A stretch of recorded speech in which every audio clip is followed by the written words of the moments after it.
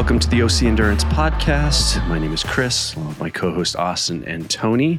Episode number 22. How you guys doing? That's a lucky number. Is it? Double deuces. Number 2. Double deuces. Double deuces. Yeah. How's everybody doing? Doing good. Doing good. Yeah, it's great. Got to see a bunch of you guys this weekend. I know. On the bike. On the rainy bike. On the yeah. I got that shower. And then nice. You skipped the rainy run. Oh yeah, I was going to do that. I don't know why anybody was going to decide to do that. I had fully changed and was about to leave my car. This is on Sunday, by the way. Sunday Bayshore, we all kind of swam, and then we were supposed to run after. And I got back to my car. Chris and Sujin, you guys had already taken off. Yeah, I got there and I only got a few hours sleep on Saturday night, and I just had no desire to swim. It really wasn't on the schedule. It was just like, I don't want to do this. So yeah, I did. I think I did 1,200 yards or something. It was like, I'm done. I'm going to run. And I didn't realize Eric was going to follow me. Yeah. He was debating. He's like, do I not? Do I? And then you came up and he's like, all right, I'm going. Oh yeah. See, I didn't know he was with me at all. I wasn't planning on it. So like, I just kept going. And then I got to like the 1,500 turn run and I was like, I'm just going to go to that next buoy. And then I just kept swimming. And then I stopped basically at that other wall on the other side of the boats because I couldn't, they moved the buoy again. And so I was like, God damn it, where is it? And then like there was one buoy off in the distance that I can kind of see. And then there was like another one of swim buoys over to my left. And I was like, okay, that's moved. That's crazy out there. And so I was like, no, this is good enough. Whatever. I'll just turn. And then as I'm like turning back around, I look and I see Eric coming. I'm like, oh, I guess I'll just wait for him here. Then I don't want him to, get confused of where I stopped. But I didn't realize he was following. So then, I regrouped there and then swam back. Yeah, the water was pretty clear. I was surprised, sitting, looking down at my feet. I feel like as it gets colder, it gets clearer for some reason. I don't know. But. Yeah, no, I feel the same way. There's probably less growth because this, obviously the sun's not beating on it so much. And so there's not much green growing down there, but it felt really cold getting in, but then like within the first 2 minutes, it just felt warm and comfortable. Yeah, it was good once we started swimming. It did feel a little cool getting in, but the weather was kind of cool. It was kind of, I don't know if it wasn't really breezy at that point. I didn't even think it was going to rain. So we probably got 20 minutes into the run. I just passed warm up, and when we went out, we went down the other direction towards the breaker wall. Mm-hmm. So we ran that way, knocked out that 2 miles real quick, and then got on the Strand there in Long Beach, and then as soon as I started my interval sets, it just unleashed, and it was coming down. I hadn't run in the rain like that in a long time. So yeah, I've run that. Well, Finland. Yeah, well, that's true. Although that was on the bike, I felt like it wasn't raining that hard for me on the run. But that is true. I did run in the rain on Finland. I forgot. I've kind of wiped that out of my memory. Yeah, no. I got back to the car. I changed, and I was literally about to lock up the car, and it started coming through, and I was like, I looked at the sky, and I was like, okay, this will probably blow through pretty quick. Let me just jump in the car real quick. So I jumped in the car, and I started waiting it out, and it just got worse and worse. And then it really started dumping down. And I was like, oh my God, what the hell's going on? And so then I just kind of peeked through the sunroof, and it looked like it was just sitting over me. And I was like, okay, let me wait another 2 minutes and see. And then I saw Eric walking up from his swim. And I waited maybe another 2 minutes, and then another hard downpour started coming down. And I was like, this isn't stupid. I know it's beautiful back home. I can look towards home and see how pretty it looks over there. I know that was the worst because you could see out under the clouds, where the break was way off in the far away, which was Orange County. Yeah. Yeah. It's always pretty in Orange County. Yeah. And so, I was like, I'm going home. I was fully changed, and I was like, I'm going home. And so I came home and ran the river trail. And I saw Chris Sakis. Yeah, he was riding his cunt wheels. So he yelled out to me as I was running, and so I got my run in. And actually, it started like drizzling a little bit as I was like finishing my run, but it never really rained over here. It was just pretty and perfect. Yeah, it was a weird weekend here. I mean, we were at the Angel game Saturday night, and it was drizzling. Not enough to stop the game, but it's just kind of rained on and off the whole time. So. Yeah. Speaking of suckus, those Angels suckus, don't they? Oh so man, bad. That was the battle for last place, is what it was. It was their second to last game playing Oakland, who is last place. Yeah, but they're so far behind. It didn't matter. The first 7 innings, I was so happy. The first 7 innings went by. There was like not a single hit. It just strike after strike after strike. It was like 7 inning stretch. I was like, this is the best game ever, because I'm not a baseball fan. Like, I'm going to be at home by 8:30. And then the last 2 innings, there were 9 or 10 points scored. And I was like, clearly not a baseball fan. Well, yeah, it was like runs. 1 to 1, or I'm sorry, runs. There you go. I'm not a baseball fan. Yes. Yeah. And then all of a sudden I start panicking, right? It's tied. I'm like, oh dear God, no ties. And we got to go to extra innings. This thing's never going to end. And then, then it was 3-3. I'm like, oh my God, and more ties. And so finally it ended. Because at first I was like, this is gonna be crazy. It's gonna be a no-hitter. It's gonna be 0-0. It'll be done. And then I realized, like, oh wait, they don't end on ties. This isn't soccer. Yeah, I can't be dragged to a baseball game. There's got to be an amazing reason for me to be at a baseball game, and I can't think of one. Yeah. I mean, I guess if a really good friend had a wedding at a baseball game, I'd probably show up to that. Maybe if there was a funeral at a baseball game for a good friend, I'd show up to that. Every baseball game is like a funeral. I'm telling you, there's got to be a really, really good reason for me to show up to a baseball game. Yeah. Well, cool. Well, what's going on with you, Austin? You were down there, planes flying over all weekend long. Yeah, man, it was a great weekend. That's probably one of my favorite weekends, seeing the air show, and we go down both days on the weekend, sit there and watch it. And it was weird on Saturday because we got the downpour on Saturday. The show actually got delayed and everything, and my group were whining, and I was like, well, it's really not that bad. Your skin's waterproof. You'll be fine, And then it ended up clearing up on Saturday, and they finished up the show. But yeah, I didn't get any of the rain on Sunday. When Tony said downpour, I was like, that's weird. It's like I saw maybe a light drizzle when I was doing my run, but it was really clear and no issues. And I kind of looked up north just a little bit, and I was like, oh, it looks like it's raining up there a little bit. So. It certainly was. So, it was interesting weather, but it's clear now. So, hey, it's supposed to be warm this week, so that's great. But yeah, that's just another weekend, really. Nothing crazy. You kept posting all those clips from the air show. Hell yeah, man. I just kept thinking, America, fuck exactly. Yeah. Exactly. Yeah, it was nice Sunday because the first part of the day, it was a little overcast. There weren't a ton of people down there, and then the sun came out. It was a beautiful day, and then everybody showed up. So I was kind of hoping they'd stay away for a little bit, but nope. But yeah, it's I guess it's officially fall, or local summer as I call it here, and got my pumpkin spice latte. And yeah, no, it's funny because it's cooling down, and then all of a sudden in the next week it's going to be 90 again, or high 80s, 90 this week.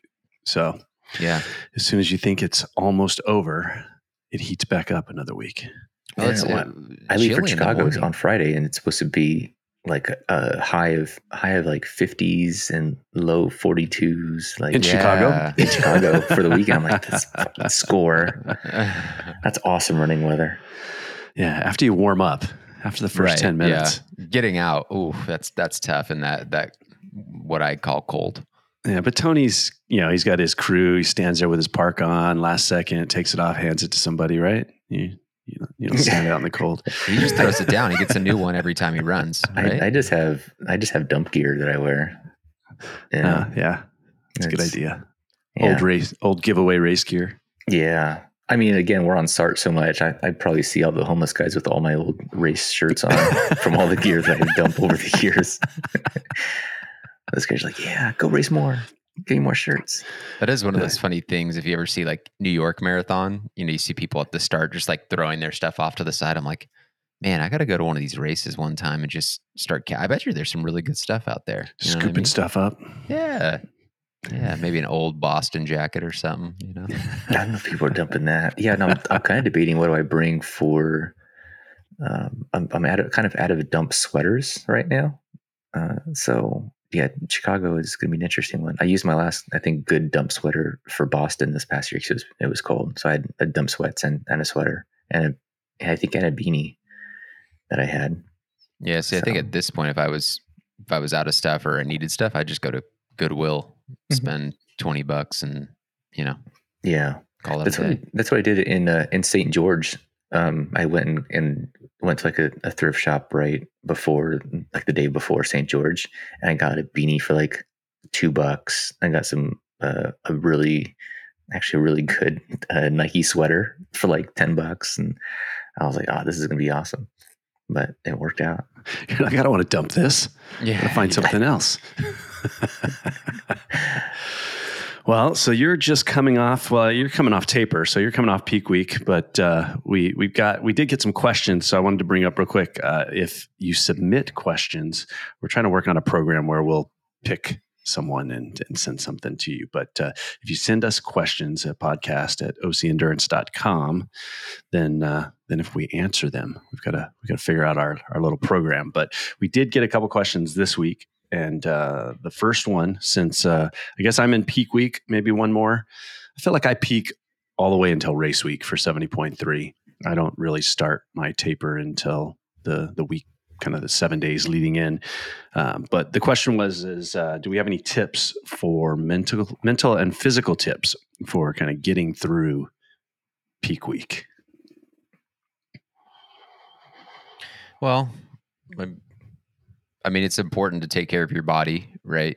If you're doing these big training sessions and maybe not eating right or eating at the right times, I know for me, like I'm not always really hungry after maybe a big ride or a big run. And so I kind of have to force myself to eat a little bit because I know that that's going to help me, feel better after the session and into the next session or next day. If I'm just finish the session and just go sit on the couch, and it's usually not great for my mental health. So I try to do something else, whether it be chores around the house or just get out, meet up with friends or something like that. I think if you try to focus too much on training outside of the actual session, it gets kind of monotonous almost, and I think it kind of wears on your mind. So it's a weird thing too, right? Because as much as you're training your body, you're training your mind for all this stuff as well. So I don't know, staying active in that sense and getting things that take your mind off of training a little bit are always really good for me. I love the training and I love to do it, but I also like to split it up with other things. Yeah. I think on the nutrition thing for me, it's easy, I think, through training to skimp on nutrition here and there, right? I've got a long ride or whatever, you don't fuel quite properly, or a run. For me, I think when you're in that peak, because I'm always kind of in that cutting mindset, right? I'm always kind of trying to be careful. And, but during the peak weeks leading in there, I think it's important if you have those workouts stacked, right? Morning sessions or multiple session, morning session, evening session or multiple session, is to make sure for me that I'm fueling properly. So that doesn't kind of start to add up towards the end of that, because I'm kind of going through it right now where last week I started to kind of feel a little sick, right? I always feel like I go through that little bit of a cold flu right towards the end of a big block of training as it's all building, which is I'm okay with now because it's just a couple of weeks. I'm still a couple of weeks out, 3 weeks, I think. But, fueling properly through that time just to make sure you're able to recover. You got any thoughts, Tony? I think, just big on, again, on recovery meals. So echoing kind of the same thing that you guys are talking about. I like having a recovery shake right when I get back, because it's it's the quickest way to be able to get those nutrients replenished and back into your body is some type of shake. I use the Momentous Recovery, which is actually really good. Chocolate flavor, which I'm not a big chocolate fan, but that works out really, really well, and it mixes well, and it goes down easy. So, is that a sponsor? Ad read. Oh, Momentous. Look at that. But yeah, so that's I think the biggest thing is fueling properly after your workouts. I think people wait, or they want to clean up first, or let me shower and change, and whatever it may be, but just get something into your body to help start that recovery process and prepare you for the next session. Obviously, with it being such a, with you being in a peak week, there's going to be something else that day or later that day that you need to get to and be ready for, and then be ready for the next big day. So, yeah. And I know it's hard, probably more hard for women than it is for us guys, but try not to look at the scale so much. Like you need to fuel properly, and the weight's going to add some. I stopped looking some fuel like a week or two before the race. Right. It's just like, just load up, especially after the weekend. It actually came up in Discord, right? People talking about it's the worst. Monday, Tuesday, you weigh yourself after a big weekend and you've got inflammation, you got a bunch of water retention, and the scale always goes up Monday and Tuesday if you've got huge stacked weekends. Mm-hmm. Well, and also, I mean, not just for talking about peak week, but taper week. When you start to cut back and you're used to fueling for all these bigger workouts, maybe your appetite's now accustomed to eating bigger, and now you're not working out as much because you're tapering and you're trying to recover and prep for that event that's coming up. Your weight's going to go up a little bit, and that's but I think that's okay, right? Yeah, you're absorbing the fitness, you're repairing the muscles, there's nothing wrong with that. Easier for us to say. Again, I think we're. Yeah. No, I hear you. Well, it's funny because I had a thought on that because I was thinking about it this week because I just started taking some new vitamins. There was a company that you mentioned that I had looked at previously because I was looking for a company that, which it's funny, whenever I do videos and I talk about vitamins, I always get the comments of, well, you just eat healthier. You don't need to take a bunch of vitamins, right? There's always that thought. And right. That's great. I take vitamins more from the sense of just topping things off, make sure I'm not missing anything. And I was telling Austin over the weekend, we were writing, I used to try and pick. It's like, okay, I'm going to take turmeric. I'm going to take this. I'm going to take that. And I was buying all of these pills, but I just got in that mode where I got tired of one would run out and then I've got to buy another one. So I've been looking for, okay, what is this multivitamin? And I had seen Animal, and then you mentioned it, I think when we were in Finland, you were taking mouthfuls and mouthfuls and mouthfuls of vitamins. And I was like, all right, what the hell are you doing over there?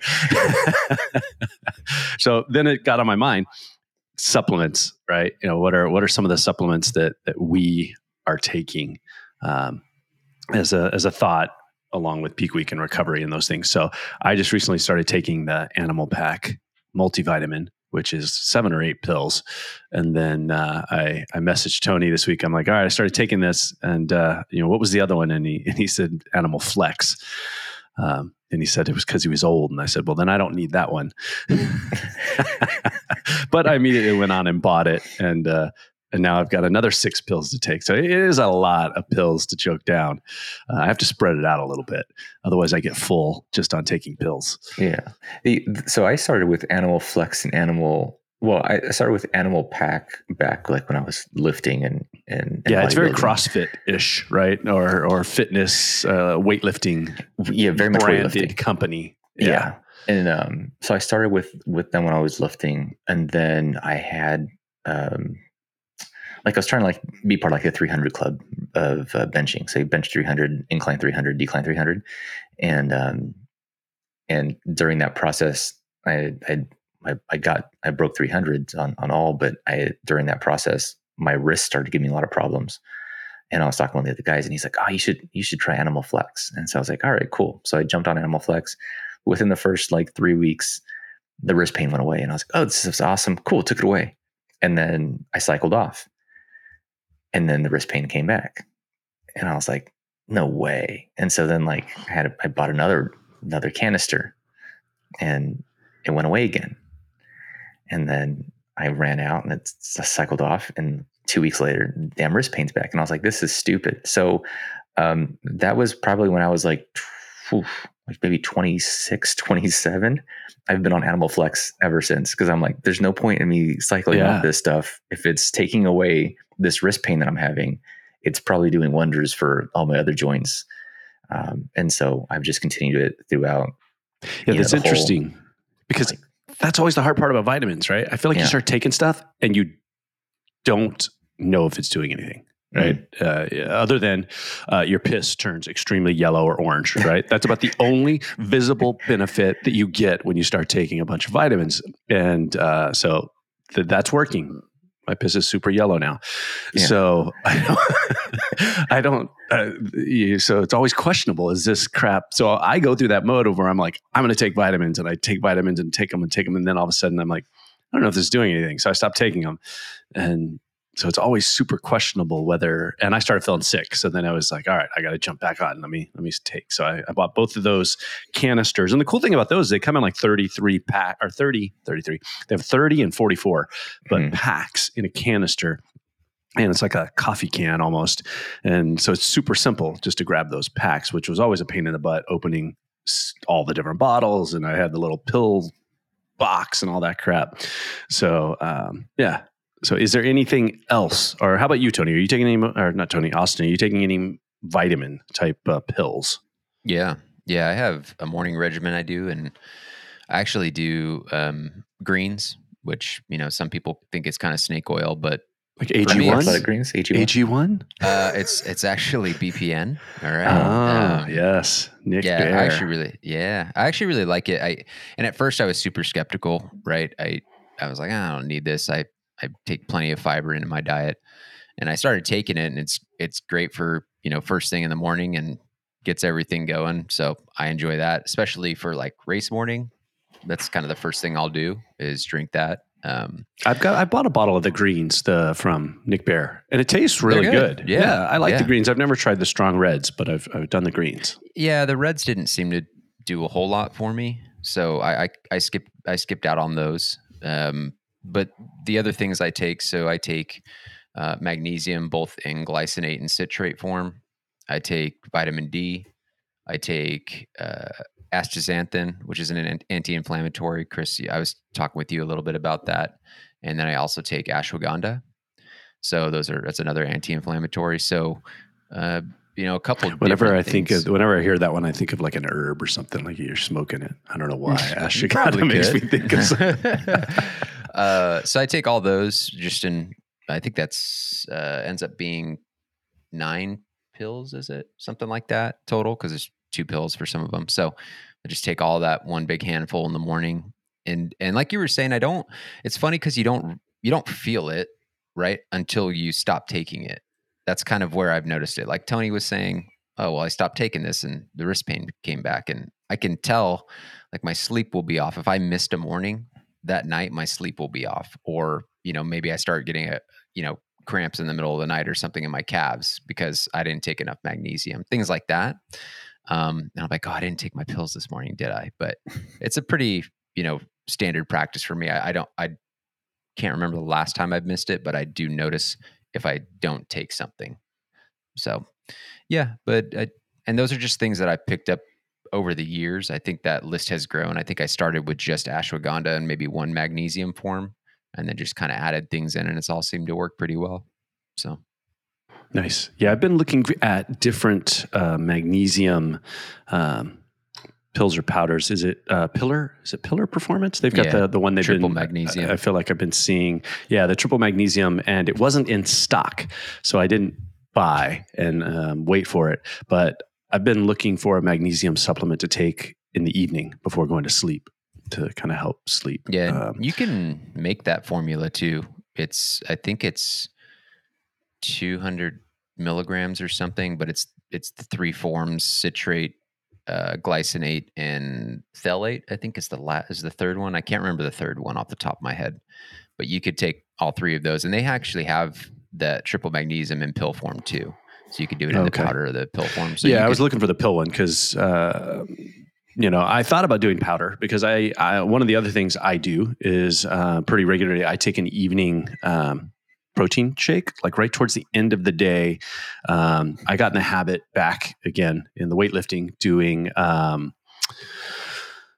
casein protein in the evening and taking that with like PB Fit or some sort of peanut butter or something like that before I go to bed, like 30 minutes before I go to bed. So I thought about mixing the magnesium in with that. And the cool thing about the casein protein, if you get one that tastes good, is it's kind of like a little dessert, right?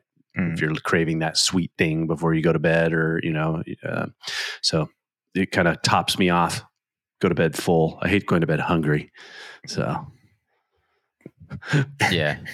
What are you laughing at? There's a few things there. I was just being, I was like, what did I say? I'm like trying to talk and not. I'm like, oh man, what did I say? What did I step in?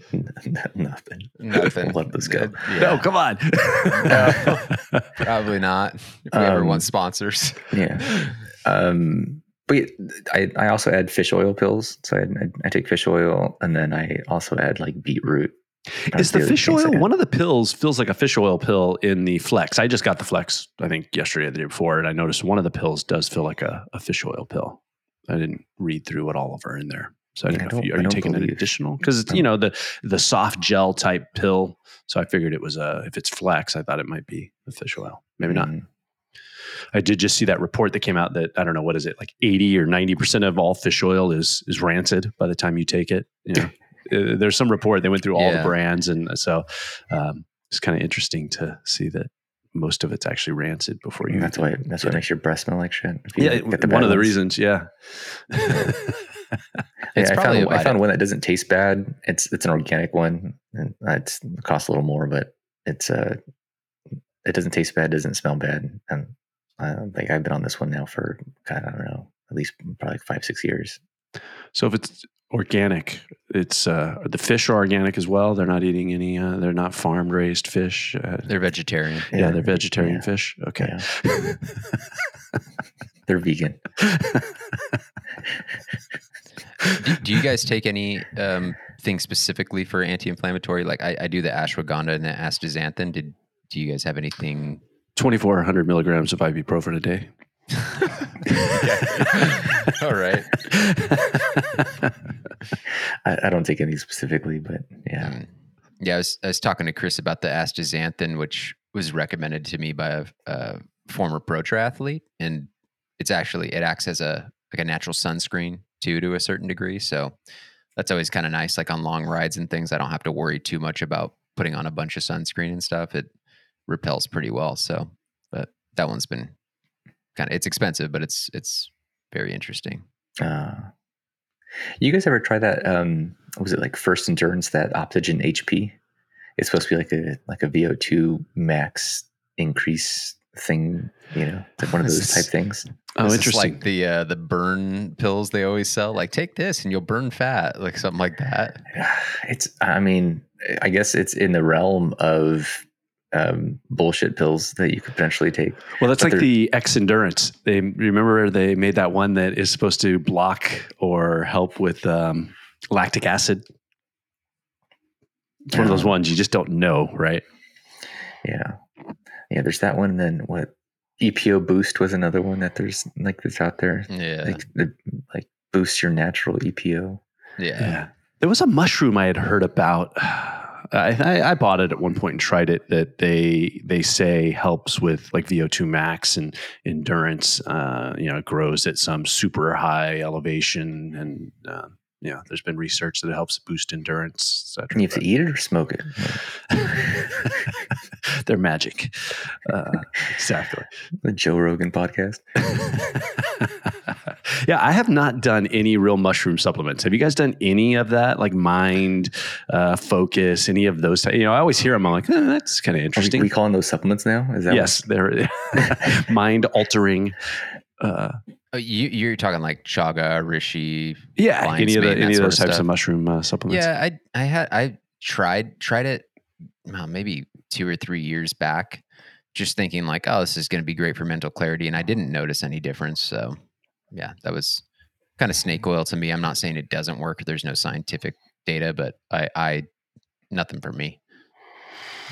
Yeah, nothing for me on that front. What about Chris? Chris, because you're older. Have you tried the Tonka Ali or the Fedoja? Like, like Huberman's been pushing that stuff for like boosting your natural testosterone levels and stuff like that. No, I have not. I need to look that up. I mean, being old and stuff like that. I thought you were going to make a different blue pill joke or some crap like that. No, I would never kill one of our sponsors. Blue Chew. I just figured that was in your guys' daily routine.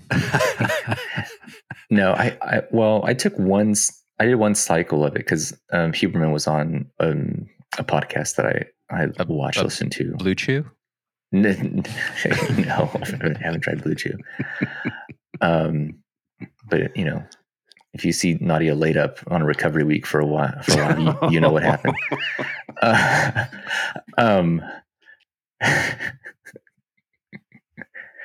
All right, we'll mark that and edit that. Mute my microphone. No, but so they were on he was on Flagrant with Andrew Schultz, and like I love that podcast, and so they were talking a lot about Tonka Ali and Fedoja, and so he actually partnered with Momentous. Hey, another ad read, Momentous, of their vitamins. And so like I when I was ordering one of my recovery proteins, I'd order a supplement or a 60-day supply of that. I don't know if I really noticed a difference, to be quite honest, but I didn't do any like blood testing before or after, which I think that's the only way to really tell. And there's one guy like on YouTube who actually did tests, like he did blood tests before and after, and it increased his natural T levels quite a bit. So I thought that was interesting. I'll send you the info off. There's one with an R that I researched at some point that I added in. It's like I don't know, Reveserol, or I can't remember what it's called, but it's another one of the supplements along with zinc and things like that they say help boost natural testosterone. And that was one of the ones when I was doing the whole, turmeric and the 7 or 8 pills I was taking. That was some of the things I put in there because I did see that those were listed as helping boost testosterone natural, but haven't taken any others. So. Well, going down. Nothing we can talk about on here. I mean, anyways. But going down, I guess, kind of that same sort of recovery, peak week, all that sort of stuff. Do you guys, anything special in your diet that you consume on a regular basis? Organs, stuff like that? Anything like that? Particular like red organ meat or like marrow, is there anything you guys, like that? Yeah, do you guys swear by? Oh, liver king. That's what I'm saying. Is that the route you're going down? Raw liver. Raw liver and bull nuts and. Have you done any of the beets? Like, what's the beet company? Tony was just saying that. Yeah, okay. the beet. I take beetroot. Beetroot? Okay. And then I take beetroot, and then like during training stuff, I take alt red. Is that the one you're thinking of? They're big in the ultra. I remember when I was doing ultras, they sponsor, or they have the ambassadorship, and they had reached out and wanted to send me samples. I was like, I should try that because a couple of the big runners were pushing beet. Have you seen supplements on the beet thing, the black currant powder? Have you guys seen that yet? No. That's supposed to really help with endurance. I think it's called like 2 Before, I think is the brand. And it's black currants, and it's like I guess it's really good for like your pre-run sort of drink or mix or whatever you take. And it's supposed to really help with endurance. I, again, don't know the science behind it. I've just seen it and seen people pushing that. So I thought that was kind of interesting. Nope. I haven't tried that. But yeah, I use the alt red like during training, and then during racing I race with it as well. So that's a pretty much a standard for me. Nice. All right. Well, we got one more question, then we'll talk about some of the topics we had. And it was in regards to supporting athletes. We've got some folks that are doing some of their first Ironmans, and they've got family, variety of family, right? You could have folks that have smaller kids, maybe parents or grandparents. So you've got potentially elderly folks. They're going out for a full Ironman. Could be a long day, could be a 16-hour day out there. And the question was kind of tips that we have, or or potentially our spouses or significant others, family, things like that we might have to share for helping them prepare for being out there and getting around course and all of that type of stuff. So I'll throw that over to you guys to give some comments. Yeah, that's a tough one. I've only Sherpa'd a few times, and typically it's for Nadia, and I'm able to stay really close kind of throughout the race. And I'll be there for swim entry and exit, and then I'm usually driving the bike course because I'm like roaming SAG for the race, so I get to see her quite a bit and help other athletes along the way. And then I'll jump out and I can run portions of the run course or to see her multiple times. So I think it's tough for me to speak on because one, I'm just one person alone. I don't have kids I need to drag around or anybody else I need to worry about. I don't have elderly parents that. Yeah, the smaller the group, the easier for sure. Yeah. Right. If you're trying to cart 10 people around, that right there becomes a logistical nightmare alone. For sure. And then even for my own Sherpas, right? I have Nadia and my sister, and they're both very physically fit and active and find ways to just run all over the place and see multiple times. But I think that the one thing that I would say, or that as an athlete, I would tell, like if I had a bigger group, is don't worry about seeing me in every location, right? Like I can see you at the start and I can see you at the finish. And for that, I'm very grateful. And anything else is just a bonus. So take care of what you need to take care of. If you're, hungry and you need to go find food and you're going to miss me at a certain point, don't worry about it. Right. I'll see you at the next spot. Go take care of yourself. Go make sure you're properly fueled, hydrated. If you're tired, go sit down somewhere. If it's hot, go, get out of the sun. Go sit in a coffee shop and get some shade and AC and get some coffee in you, right? If that's your thing, like just don't. This is already a very selfish sport, and so don't feel obligated to try and see me at every opportunity. Just anything additional is a bonus. But I think as a Sherpa, I've gone through that where I carry snacks with me just because I know I personally don't want to miss my athlete. And so I want to see them as much as possible and provide that support as much as possible. So I'm just eating what I can on the go. But again, for elderly supporters or for young children, you need to keep them, properly fed and entertained and, especially kids, because they'll lose their minds and start getting cranky, things like that. So I would think that'd be the biggest thing is take care of yourselves first. And then, any support you can provide me is appreciated. Yeah, for sure. I think it's very race course dependent for sure as well. Right. On the bike, I never really worried about having somebody cheer for me on the bike. That's a tough one. Unless it's a looped bike course, then you go by so fast. The likelihood that they're going to miss you anyways, the number of times that my family had photos of, 20 other dudes that were wearing a similar kit and then missed me when I went by, it happened over and over. So, if you've got a big group, getting out on the bike course can be tough, especially if you're parked somewhere downtown and then trying to leave and then come back with a car. Mm-hmm. So I've never been one that felt that being out on the bike course was that important. Just dealing with the car, dealing with road closures, all of those types of things. Bike support course, having bike support is not something I prioritize or think is a big one. So any thoughts, Austin? Yeah, I mean, especially in it's a long ass day, right? Because it's not, when the gun goes off to when you cross the finish line, it's several hours before the race starts, you're getting ready, right? And I think that's probably the most, I don't want to say important, but for me, I want someone there to help me out in case I need something to kind of send me off. And that puts me in a much better place mentally, going like, oh, okay, they're sending me off. I'm going to go take care of business and then I'll see them at the finish line. Like, as Tony said, it's great to be able to see them in between at transitions and stuff, but it's all just a bonus. Start and finish is the most important piece. So I wouldn't ever tell anybody who's going to be my quote unquote Sherpa to, okay, hey, be here, be here, be here, be here, right? That's really difficult to do, especially with the trackers, right? Especially with Ironman, the trackers are atrocious. So you're probably going to miss that person.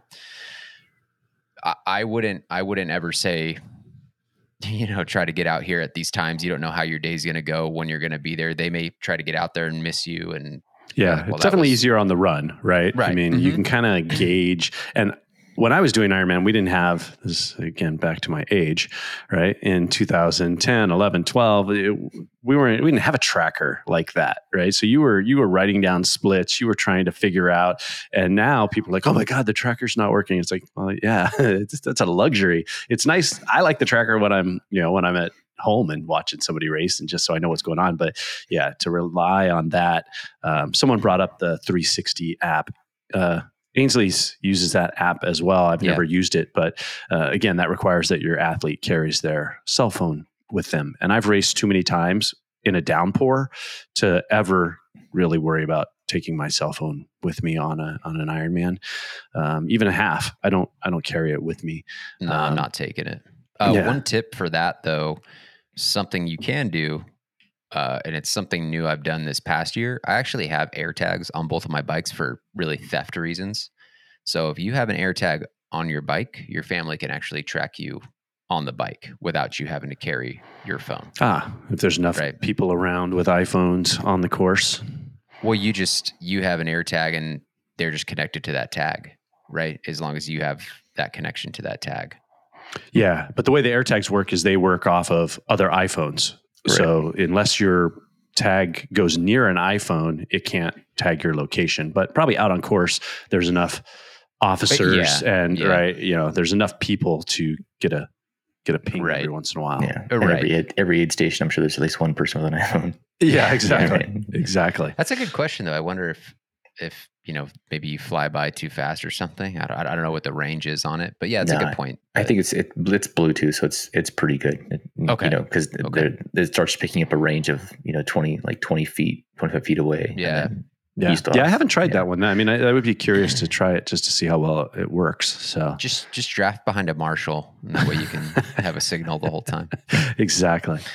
Yeah. So those sorts of things, though. I mean, I would just want somebody there to send me off, and then if I see him in transition, great, and then just see him, maybe towards the end of the run or something. Of course, it gives you a boost, but again, if you have kids or older family members, just tell them, hey, here's when I'm going to start.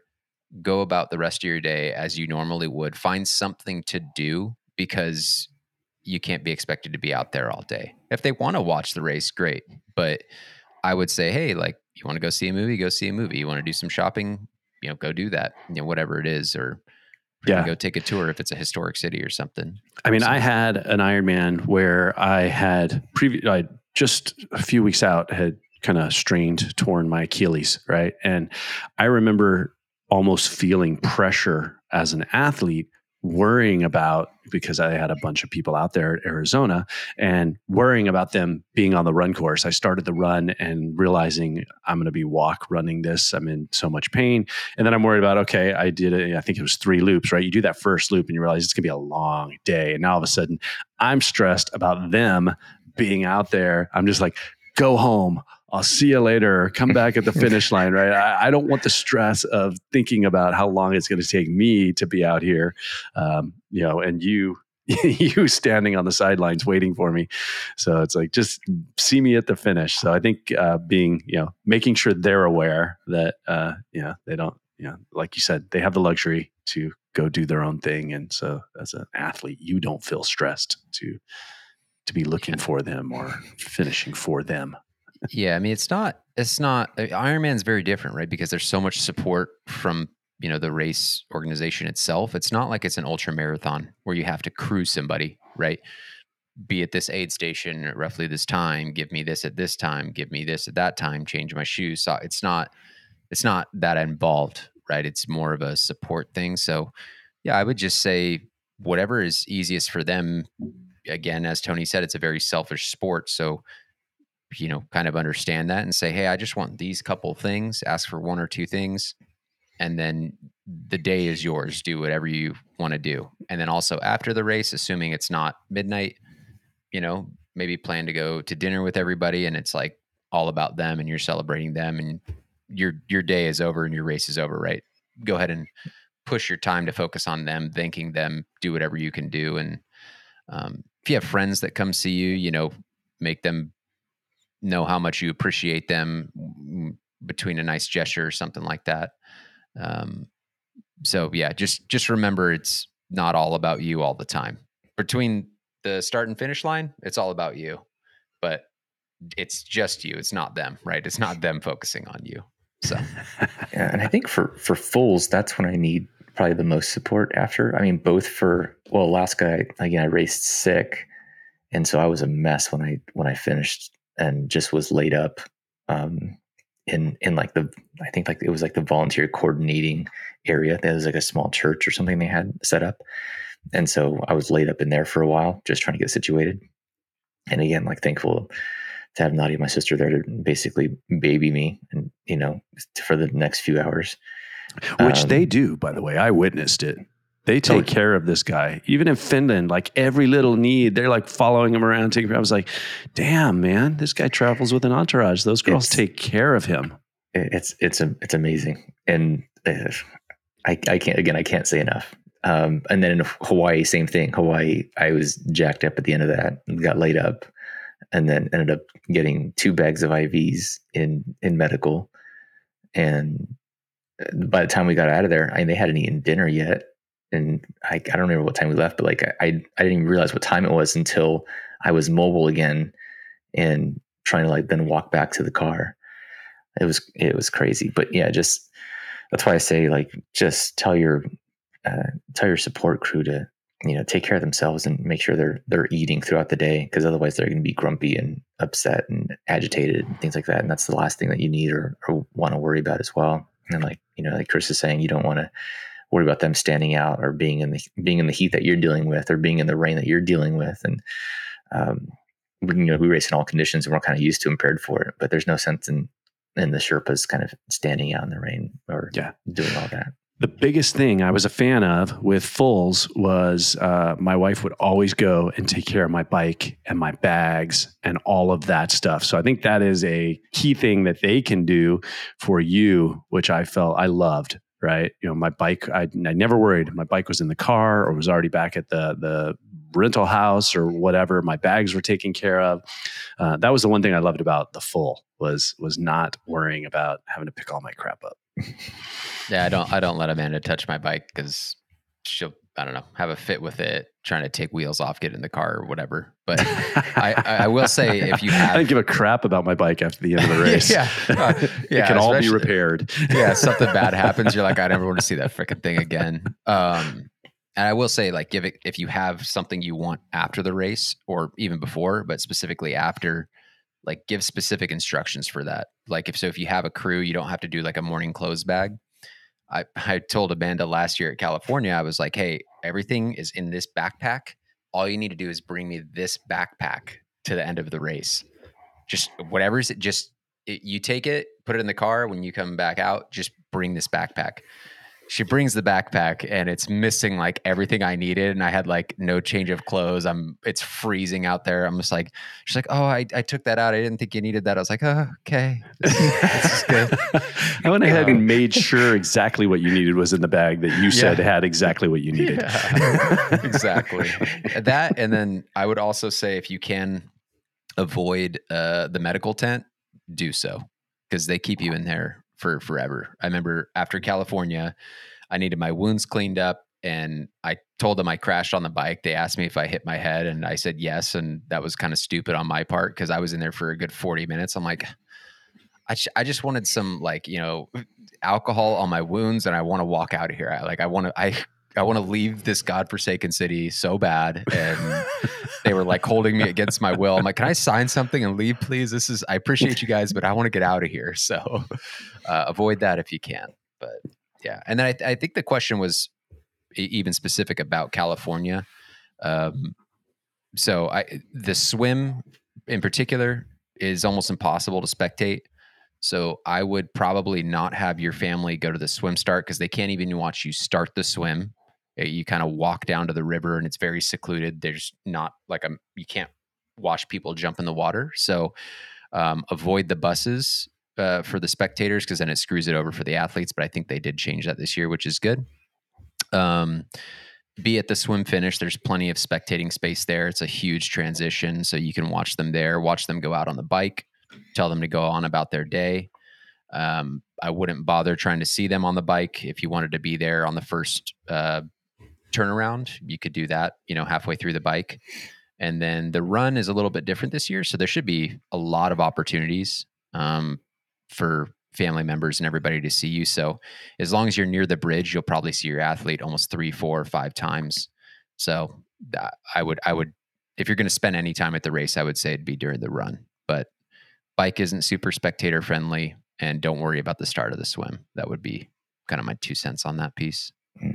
So. Nice. Yeah. I've yet to do that race. That was the one Ironman that came back full. That did pique my interest. I've had really no interest in going back to full distance Ironman since coming back.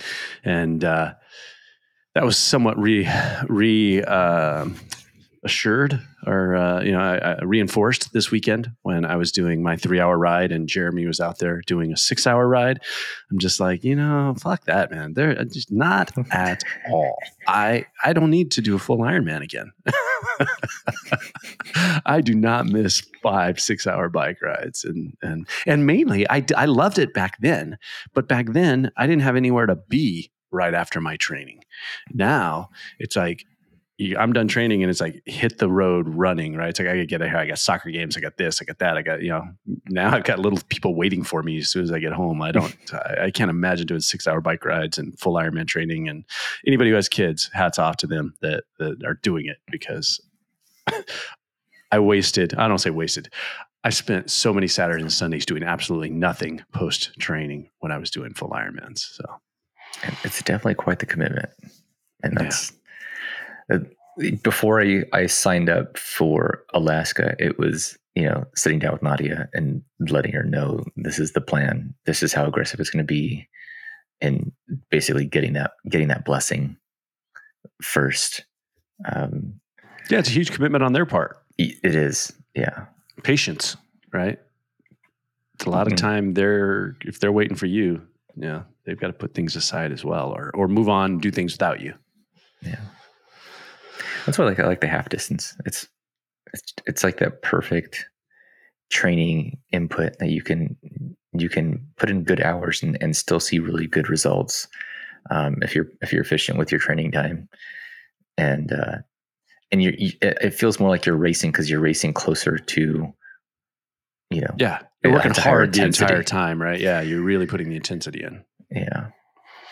Oh yeah, I guess the other thing for Sherpas too, if I know it's going to be a competitive race where I'm trying to qualify or I'm trying to hit certain targets, I also have my sister carries a whiteboard, and she'll write down like the athlete that's in front of me, how far away they are, the closest athlete behind me, and then on the bike especially, like where I'm at, and then like speeds, so I can. It's just a quick F1 as you're going by, read the board type situation, and you can get a lot of input that way on the bike. Especially that used to be really good for Superfrog. Superfrog was a 4-loop course.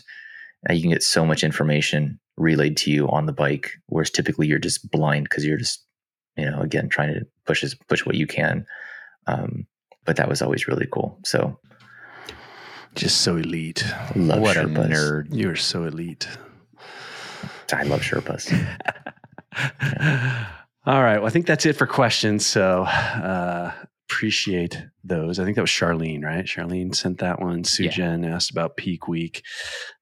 So thank you for those topics. What else are we talking? Just real quick. If anybody does have questions, please submit them. We'd love to answer them and get kind of, there's things that we love to talk about, but we want to talk about what anybody wants to hear about. And if you guys have specific questions, whether it be about a race or the training or lifestyle or anything, ask away, and definitely be good topics for us to talk about. If you're on our Discord, you can always post them there, but certainly send them to the, which allows us to track them a little easier, the podcast at ocendurance.com.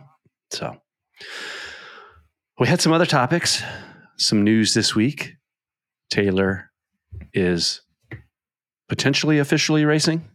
She is. I felt like she was still a little elusive. She was, but yeah, it sounds like she has committed to racing Kona, which is 2 weeks from now, which is super exciting. What are your guys' thoughts on that?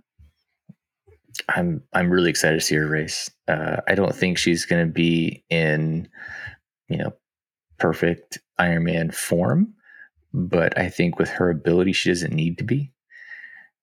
She obviously can swim with Lucy and outbike the entire field, everyone. So I don't know how far she'll have to dig on the run.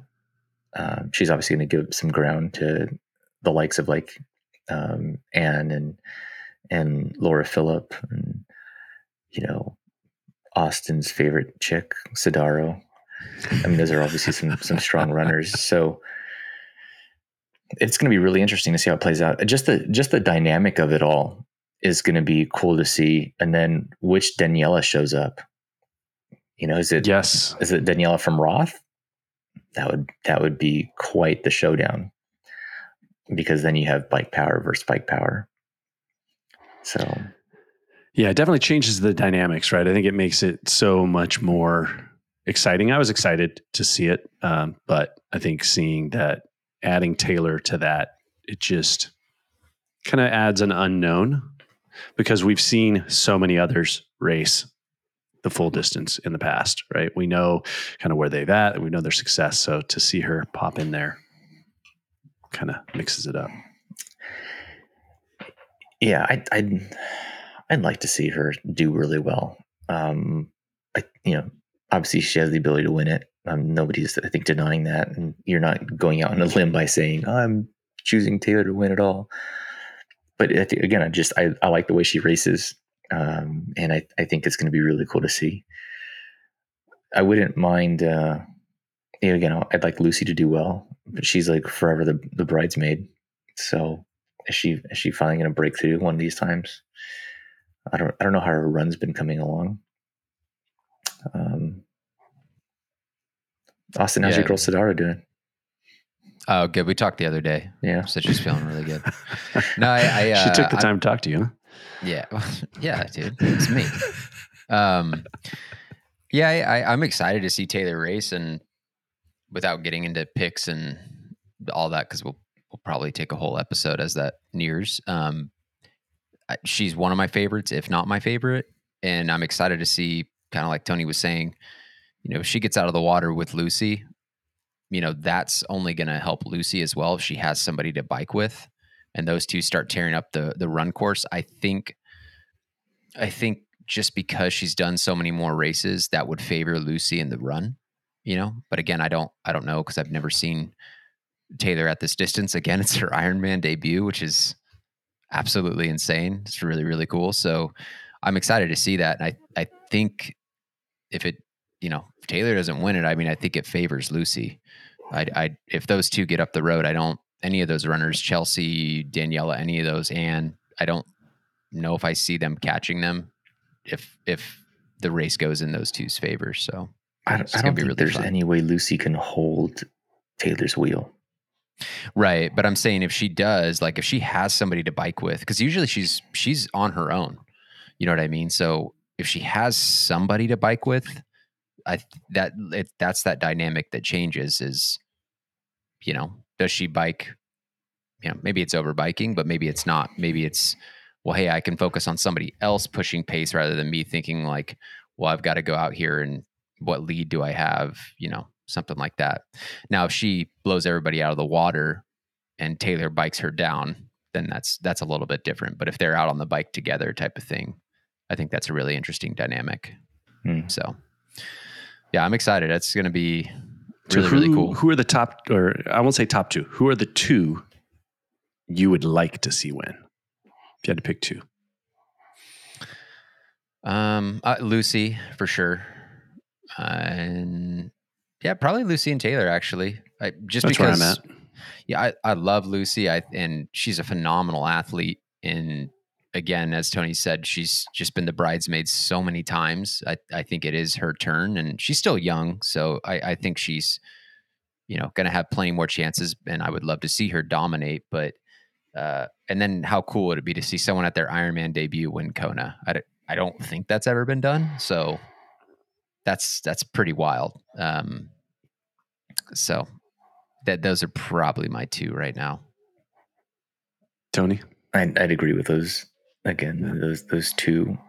And if I had to throw a third, it'd be Daniela, just because I love seeing utter domination. And so if she pulls it out, then it'd be quite the story.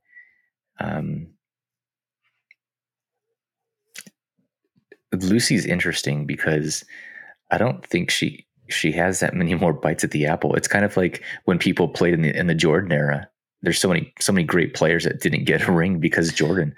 And where Lucy stacks, I mean, she obviously racing in the era of Daniela, and then you have Taylor coming over after Paris. So really, this is like, I think, the one shot where she has a chance to do really well before Taylor focuses more on the Ironman distance, and then I think it's over for women for a while. Like it's gonna be the era of nib for years to come, unless something drastic happens. Yeah, barring any injuries, right? Yeah, it's different than the men's side, right? Like there are up and coming athletes, but nothing like the men's young front coming through.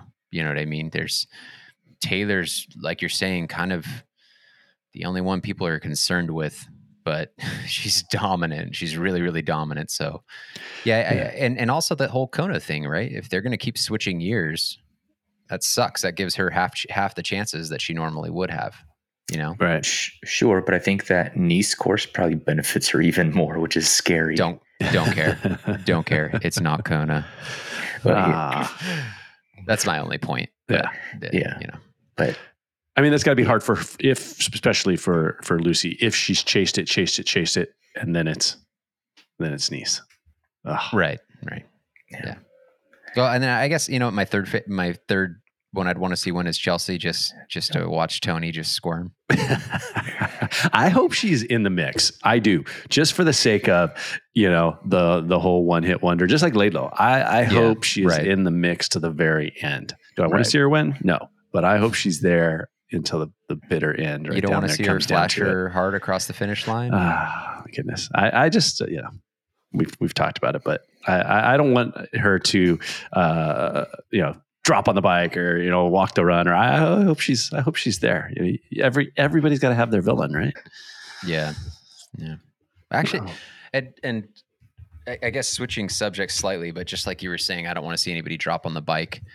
I don't know if we touched on it, but Christian, and I don't know why it came to my mind, but Christian finishing world champs in Lati, and he was feeling like absolute dog shit. And the fact that he just went out and finished the race, and Lionel too, right? Finished the race and they honored the race. Like, that's a huge thing. Like, I really, really appreciate those things. I don't want to see anybody DNF because they're just feeling bad for themselves, you know, and they're not having the race of their life, especially at somewhere like Kona. You know, I would hate to see that. And I think that a lot of these pros, it's difficult because you're racing back-to-back weekends or all these times during the year, but I think they kind of forget to honor the race and understand that, you know, there's people that essentially give you a living, these athletes that are racing these races and buying your products and things. And, you know, you drop out and you're just like, fuck it, whatever. That was one of the things that kind of, you know, irked me a little bit about Gustav in St. George 70.3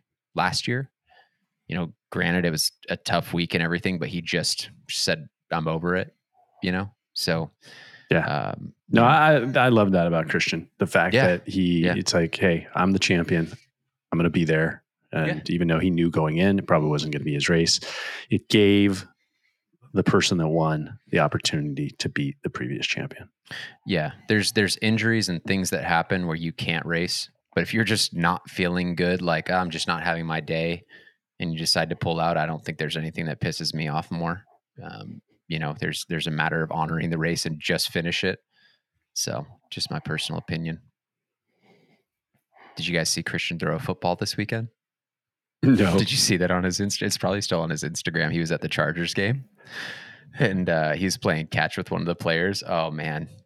He really, that word athlete is a loose term. You watch him throw this football and you're like, All right. I guess I don't have any ball sports in Norway. No spiral. No, well, they don't play football. That's for damn sure. Yeah, I was going to say, there's no football in Norway. Yeah, but it's a ball. Like, I mean, you still have. But this a football same is a motion. unique ball, right? I would say it's very American. How learning to throw a spiral, right? Learning to throw a spiral. You pick up a football for the first time, you throw that thing. It's. Did you guys see Lionel throwing a baseball? Well, he about killed himself, right? He blew his arm out. Yeah, I thought that was funny, but it was cool. I mean, I actually really like when they do stuff like that. You know, the last thing you want is to hurt yourself leading into a race. But I like them mixing things up and showing them outside of their comfort zones and seeing some real personality come through. I think PTO does a great job doing that. Yeah. Well, again, I think Lionel's just good at doing that in general. Yeah, he's just an open book. I haven't got to watch his new video. I'm like dying to watch it because after he posted that, you're not going to see me until blah, blah, blah. So I haven't seen it. So I got to watch it. It's just standard Lionel. Yeah. Same story, different race post recap. It's the same thing. Did he commit to another race? No. Right. Did you see Nib's latest video where she kind of announced that she was going to? Yes.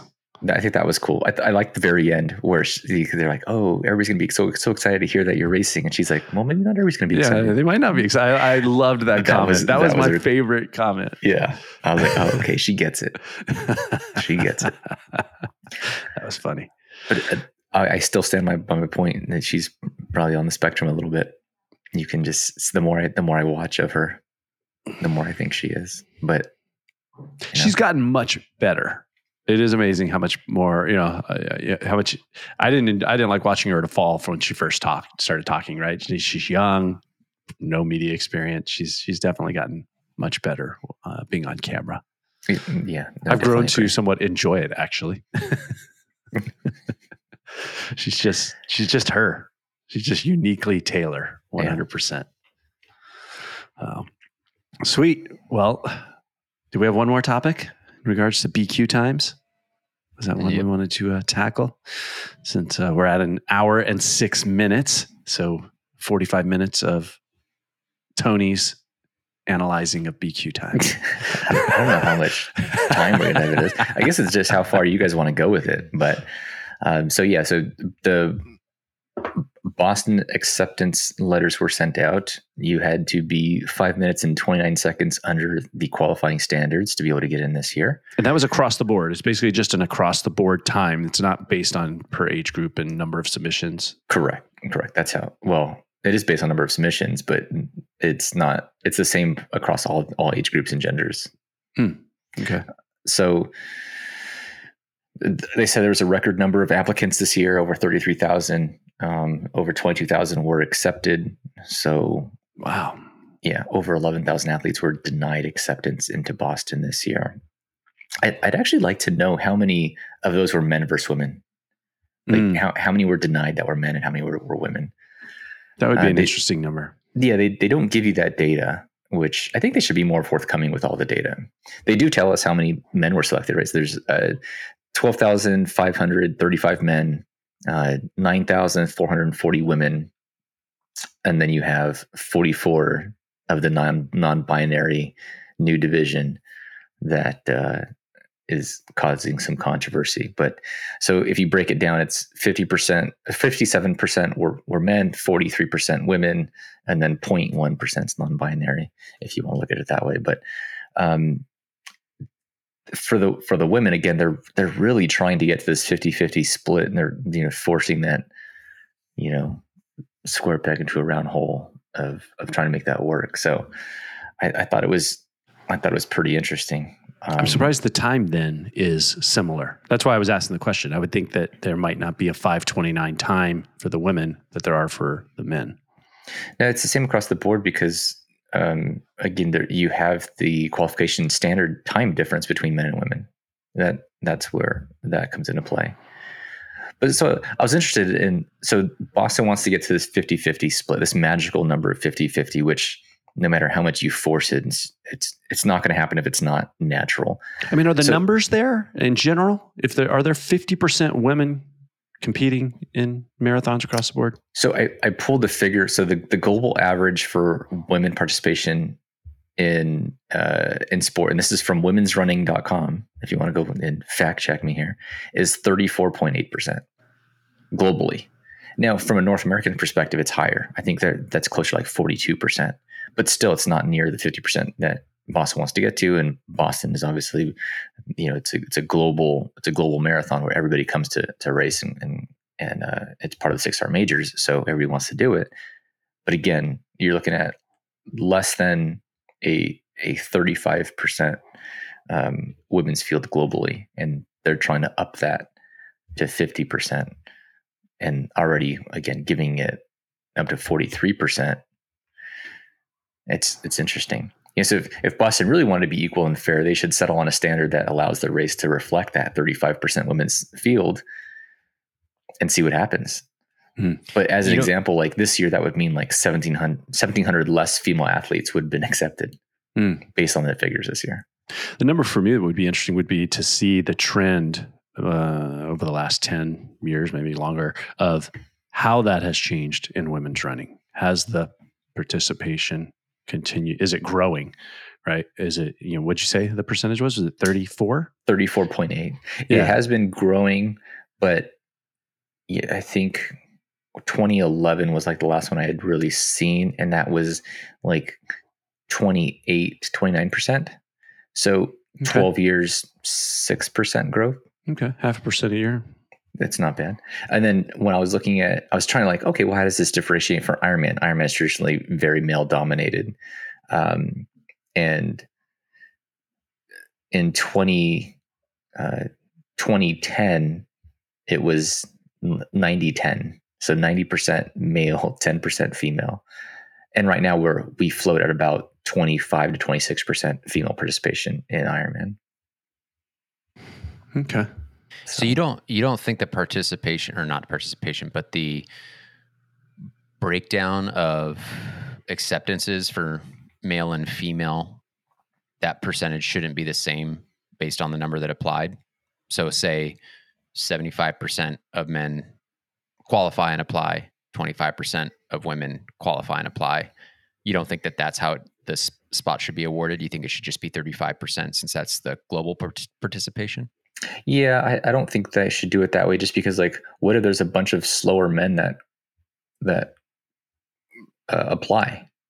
And slower meaning like you beat your BQ, but everybody's within like 5 to 10 seconds of the qualifying standard, and less women applied, but they're all beating their standard by 15, 20 minutes. Did we take more men who barely made the standard versus women? I'm obviously giving exaggerated examples here, just to try and hammer the point. But no, I don't think that's the way to do it.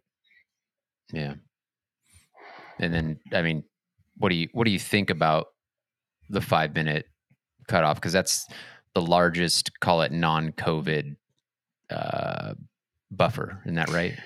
Did it used to always sit around 5, or was it not? No, it's never been this high. It's like a couple minutes. Yeah. So that's tough. That's a real aggressive cutoff. I mean, I almost didn't make the cutoff.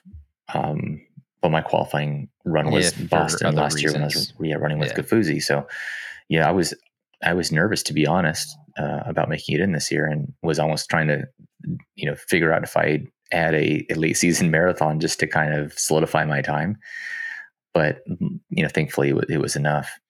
But I think right now that 30-minute difference between the genders is I think really skewing what's going on with this this time cutoff that you need to be under. And does that need to be revisited in order to make a more realistic time cutoff? If you do that, you're going to obviously reduce that 50-50 split that you're trying to get to, because the reason why they're able to get a 43% female field is because the standards are so much more lax for the female field.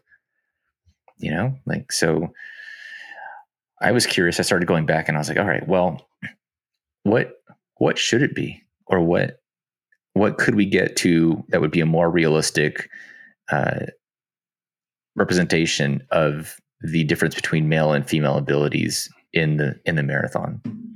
And so I was like, okay, well, how do I look at this? So I took like the last 5 Boston winners times.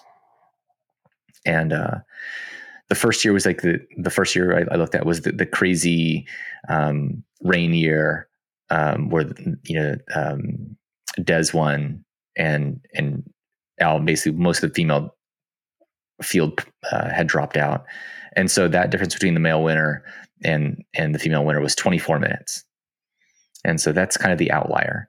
Then 2019, the next year, was 15 minutes. 2021 was 15 minutes. 2022 was 14 minutes, and 2023 was 15 minutes. So basically, you're looking at like 14 to 15 minutes is the difference between the male Boston and female Boston winners. So that would be an interesting number to kind of dive into. If you look at the marathon world record, obviously men, Kipchoge, 2:01:09. Now we have the women's world record, 2:11:53. So let's round up and call it 12 minutes. So again, we're now 12 minutes, 14, 15 minutes. And so I was like, all right, well, that's just the world record times. What if we look at the average pros finishing time? So pro men tend to average around 2:05, pro women around 2:20. Now we're back to this 15-minute number again. Okay, well, now we're just looking at like very elite times. And then I was thinking like, well, what about Boston is an American race. What if we look at the difference in the American OTQ, the limit qualifying standard, which, USATF sets? Well, the men is 2:17 and the women is 2:37. That's a 20-minute difference. So, okay, we're getting closer to that 30-minute mark that Boston has set. But still, 10 minutes is a huge difference. So then I started thinking like, what's the global average finishing time for men versus women? That would be like, now you're just looking at everybody, non-competitive athletes as well. So the average finishing time for men is 4:22, and the average for women is 4:47, which is a 25-minute difference. And that's the biggest gap I could find, was using the global average finishing time for men versus women, but also the average age of men is 3 years older than women, which that's going to make a difference in their finishing times. So again, where were you finding that data? Just out of curiosity, the global, someone keeping that? Do you remember? Just the Googles. I mean, I would look at multiple sites and then trying to find what had like the most recent information. Because a lot of these, a lot of stuff, like I couldn't find Ironman stuff that was fairly recent. So I kind of just had to throw that stuff out. And then again, anything that was like some random message board. I mean, obviously I'm not looking at that. I'm trying to find like some reputable websites that are showing data. But again, nothing that shows any reasoning behind why Boston has settled on a 30-minute difference, besides the fact that they want to include more women in their race. Yeah. And I don't know, this kind of feels like an affirmative action kind of solution here, like, we want more women, so let's just make it easier for women to get in. Yeah. I mean, there's definitely an effort, which I think is good, is the effort to grow women in this participation in sports in general, right? But by lowering the standards for women, that's the way to do it? Yeah, I go back and forth on that. It's the whole diversity play, right? Like, I don't know, like trying to add, more people of color, or, the whole transgender movement or push right now is big. And, it's like my pilot. I don't care what he is, right? He could have sucked off 10 dudes in the airport bathroom right now before he got on his flight. But if he's the most qualified pilot to get me to my destination, have at it. I don't care, right? But to have him come on board because he's like the first trans pilot or whatever, transcontinental pilot, I don't give a shit. That scares the hell out of me. Right? Yeah. Like, how many qualified pilots were left off or didn't get the job because they have a diversity marker to hit. So that I don't agree with. Well, I would say anybody who's upset about the non-binary division, I'd say relax, because there's 44 fucking people that qualified, so it's not messing up your standards at this moment, right? So, because I guess a big problem was people are like, oh, Boston isn't inclusive enough, and it's like, what do you mean? That's the whole point.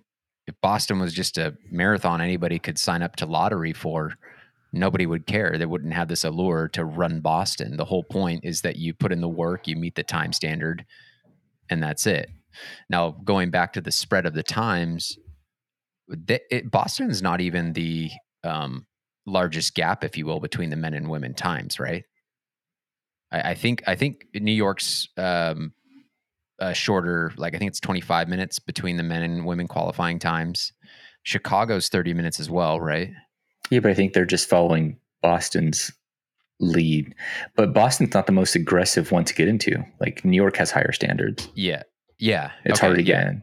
25 minutes, I think. Yeah, and higher standards. And right? higher standard. Well, lower. Yeah. You know what we mean. More difficult. It's a faster time standard. But then I think Berlin's the only one that's got like a 15-minute spread. And again, a much more aggressive qualifying time. Right. And so they're the only one who makes sense. Yeah. That 15 minutes is right in line with where I think it should be if we're just looking at physical capabilities between men and women. So, but again, that's very much less woke culture, right? You're from the West versus, Germany. But then, they're also talking, or I don't know who, but people are saying they should lower Boston's time standards just by 5 minutes in general, right? So for like my age group, it would be 2:55, not 3 hours. And for the women, it'd be 3:25, I think. Yeah. But how much more difficult is it for a male to run a 2:55 than it is for a female to run a 3:25? I don't know, because I'm not a female, but 2:55 is pretty difficult. Right. So like the vast majority of runners, like you're already in the 1%, right? And then if you're under 3 hours, then 2:55 is a whole nother thing. And I will say I was actually really relieved to find out that it was 5 hours, 5 minutes, 29 seconds buffer, because hey, if I didn't hit 2:55 in my marathon in February, it wouldn't have mattered anyways. You know what I mean? So great. I blew up and it didn't matter anyway. But I mean, I think probably the more aggressive you get, the shorter that time gap should be. So if they're going to lower it by 5 minutes, but then I guess you're going to have people up in arms if they were to lower the women's by quote unquote 10 minutes, right? And make that 25-minute gap or 20-minute gap or something like that. Yeah. So. It'd be curious if they have the data, obviously, like they know if we lower the women's by 10 minutes and only lower the men's by 5 minutes, what does that do to our split then moving forward? Or what would it have done historically to the past 5 marathons? And is this a route we want to go? Which it probably isn't. And then the whole inclusion of the non-binary division, in order to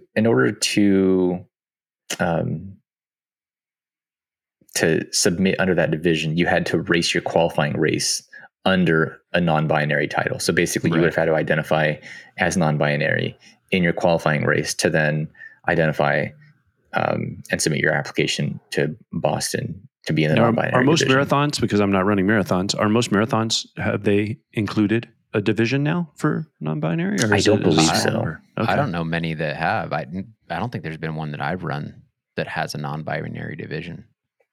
Yeah. Yeah, I was curious about that because when you said that was a requirement. Well, and then we were talking about it too. They just picked the women's standard. That's the other thing I don't agree with. Like, I'm already up in arms about the women's standard being 30 minutes slower, and now you want to assign the women's standard to this division.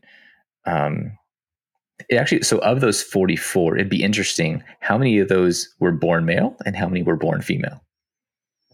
I'd probably say the vast majority were born male. But that's kind of my point, though. So do you think there's any transgender males, and for clarity, that means born or female, is choosing to identify as male with the stricter standards, or are they okay in this instance to then identify as their born gender and gain an extra 30 minutes? Yeah, or, I mean, or are they choosing to identify as non-binary, even though it doesn't properly identify them by their own definition? Well, that's the crazy thing, right? Because, no matter, you're born a certain way, males are, typically faster and stronger. It's just, if you're upset about that, I'm sorry, but that's just how it goes. That's why we have these time standards too, right? But uh, you have to have some different sort of standard, or you just get rid of it altogether. Because I would imagine there's going to be a ton of born males that choose to game the system. Again, it's 44 people, so I don't really care right now. Again, it holds no weight to the breakdown.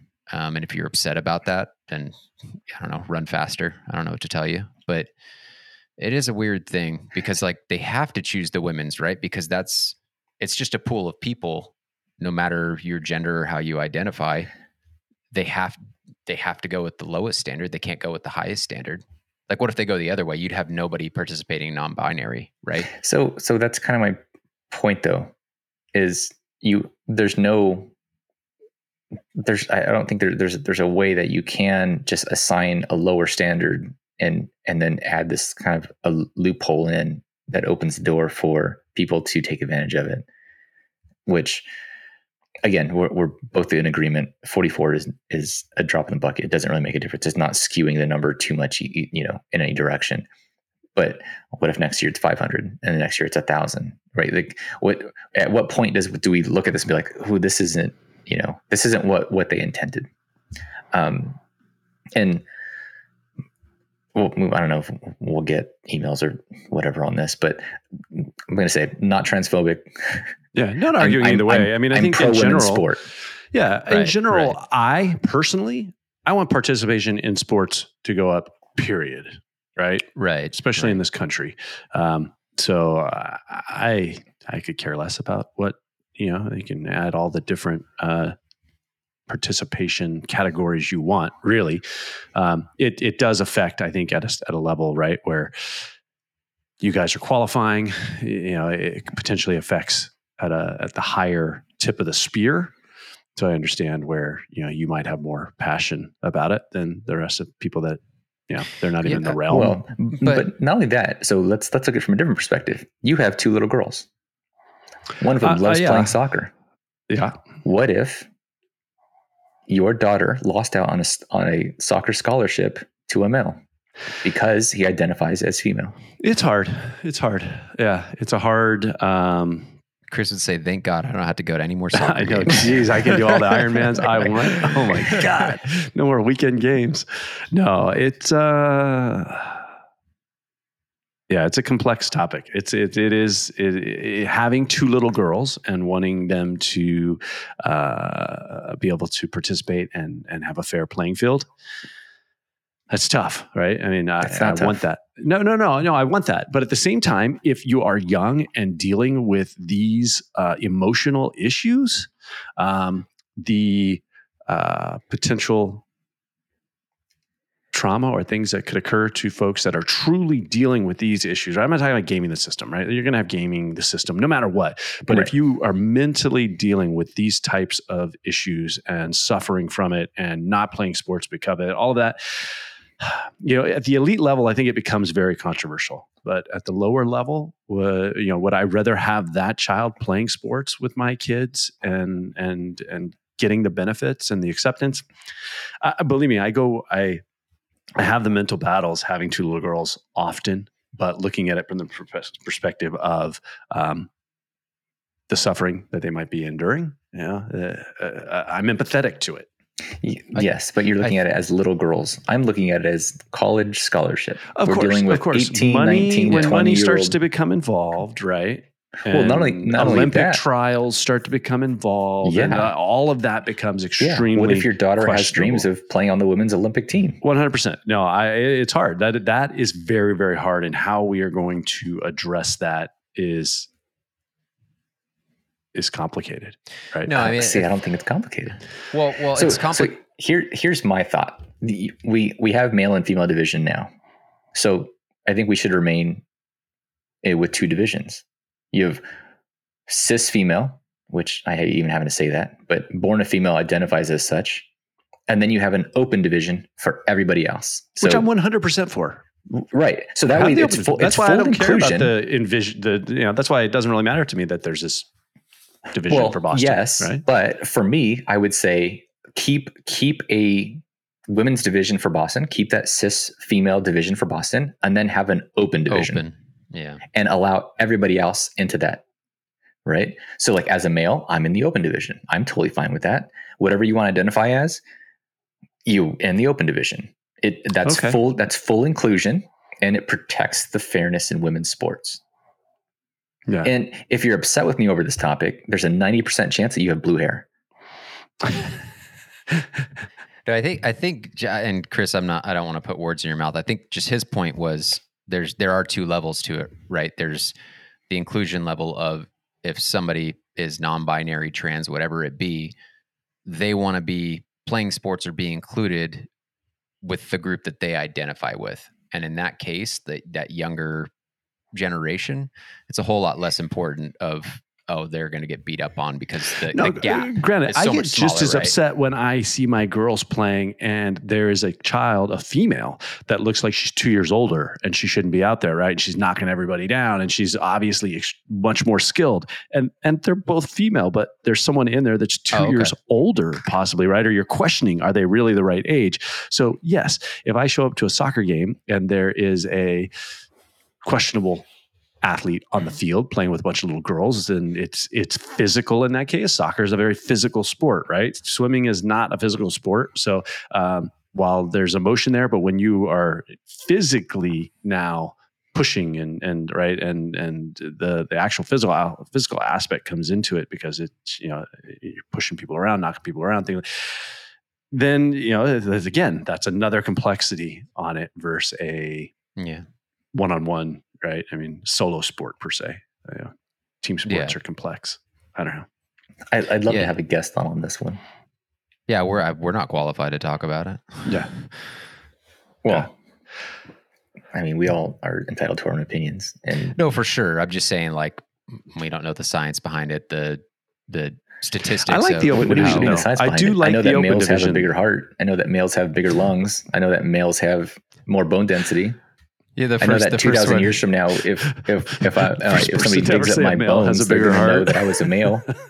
The first one you let off with "have a bigger heart," I was like, "Oh, how do you figure?" Everybody on this podcast going, "Tony has no fucking heart." The least empathetic person I have ever met in my life. Yeah. No, I agree with you. Right, like our physical capabilities are much more, but I think to what I was saying to Chris's point is that at that lower level, it's a lot less important. Sure. Maybe. As children, I'm completely on board with full inclusion and whatever it may be. I'm not trying to isolate these kids who potentially have some questions of self-identity. I'm not trying to argue. The hardest part about any topic like this, whatever the topic is, right? Any sort of women's health issue or politic issue or anything, is it's very easy to have an opinion until you're in the place where now your daughter isn't getting in, right? Yeah. You're whatever, a female, and you are pregnant. Well, whatever the topic is, right? Until it's very easy to have that opinion.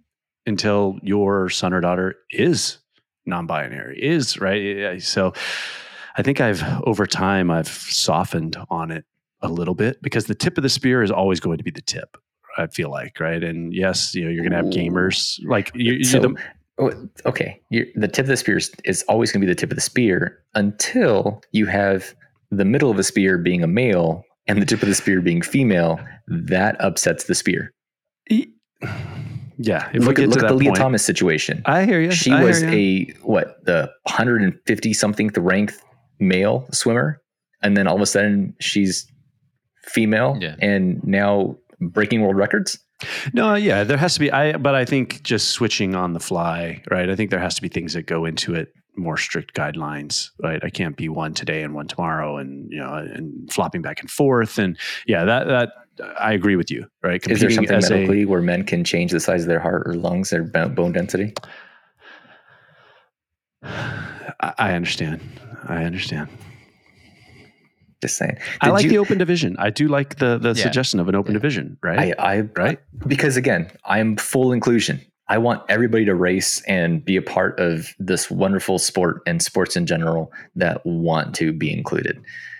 But there needs to be very specific lanes set up to protect women's sport.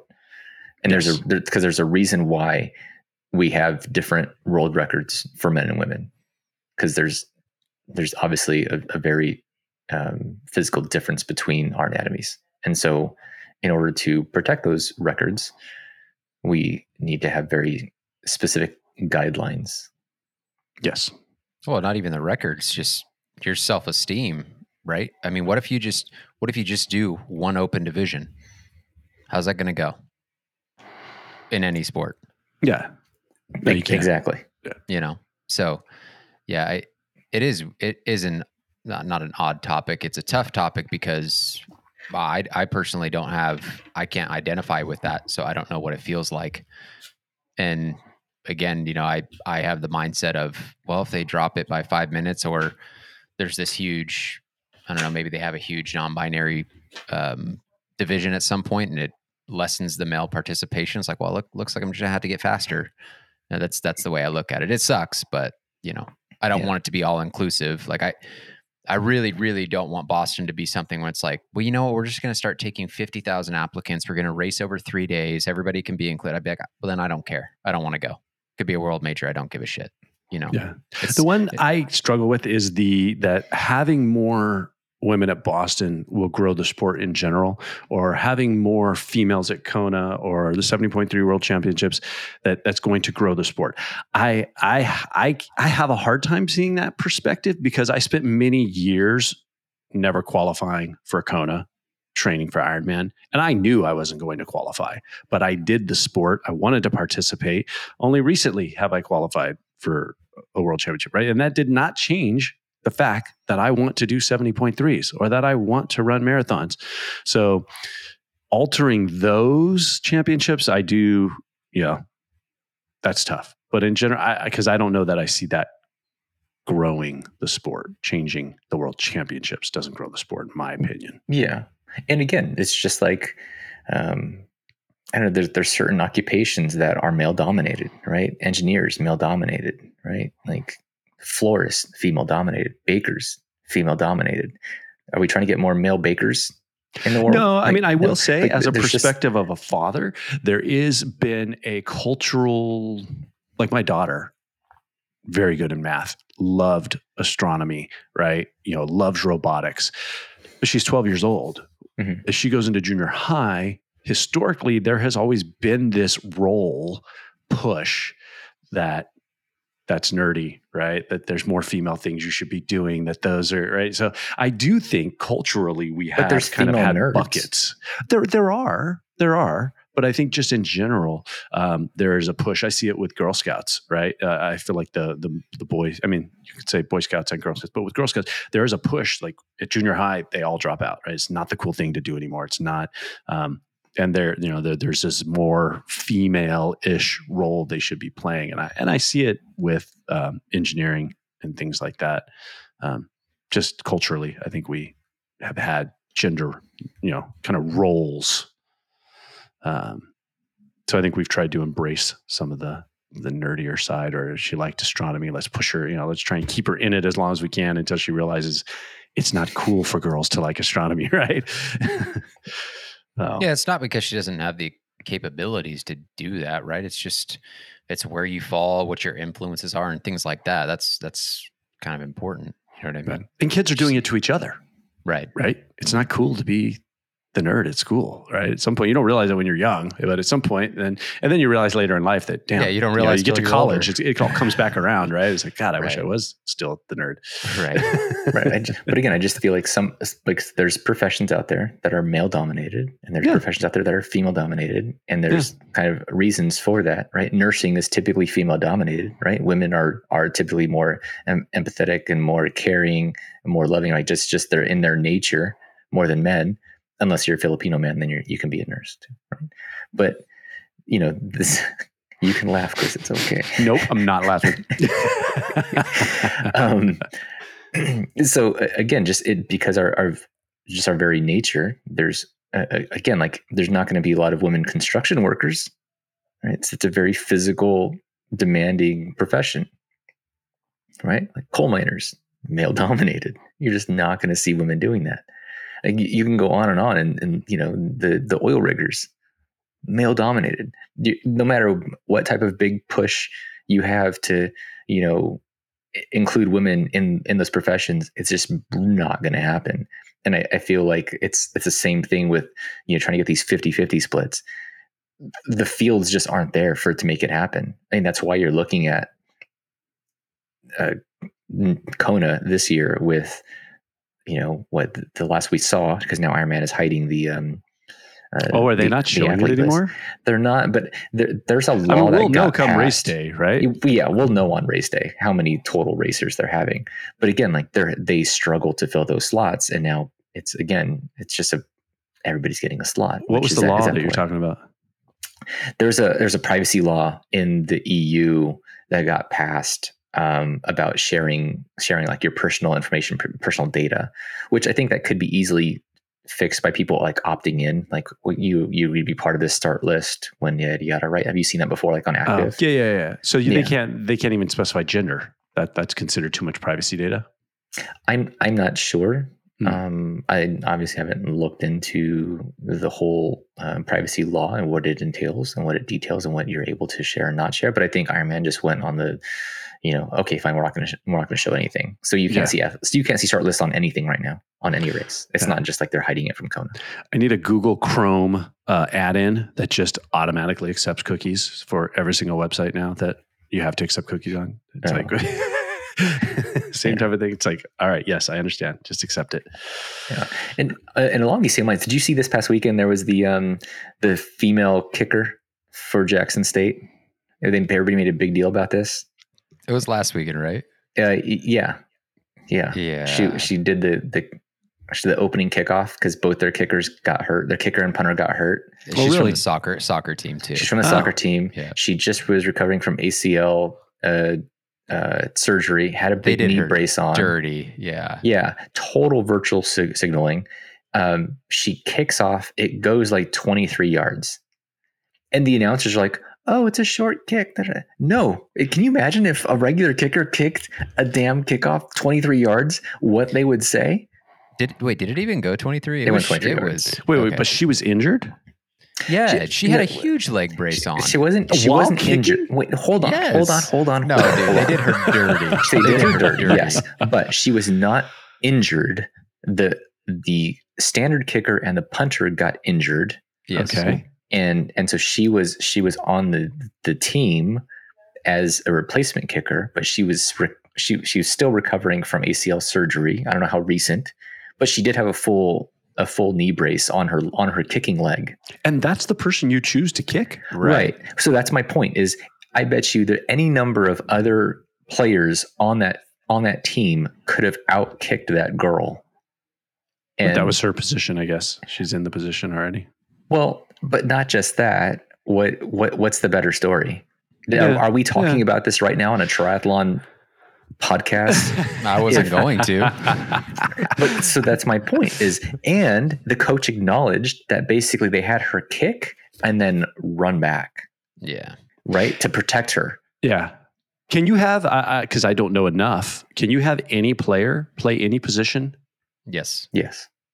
Okay. Yeah, because they have like usually the because you have designated hitters in baseball, right? That's their job. They can stay on the team. But in football, you can out of nowhere have whatever you want. Yeah, your running back. I mean, I know they do that, but any position can now just step in and play the. You could have your left tackle play running back if he wanted to. Okay.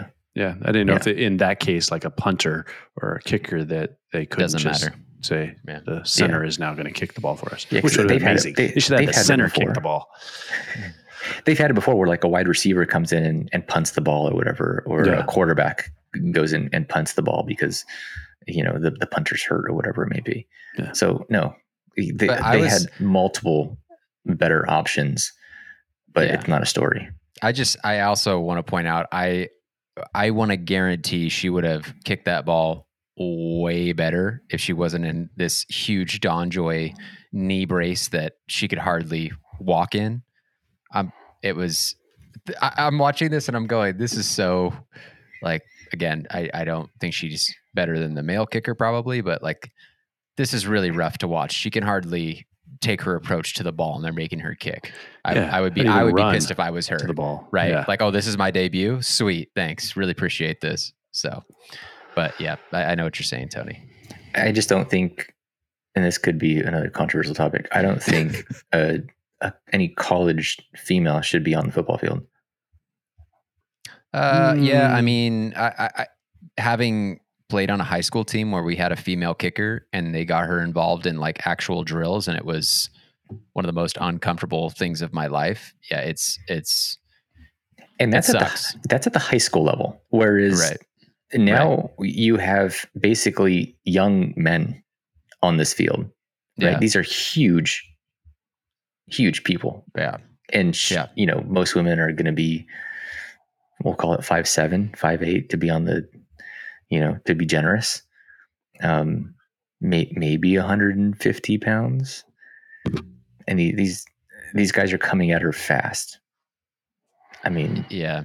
But she has every right to be there if she makes it, does she not? I mean, is it our 100%? Do we get to say she doesn't? No. 100% can be there if she makes it.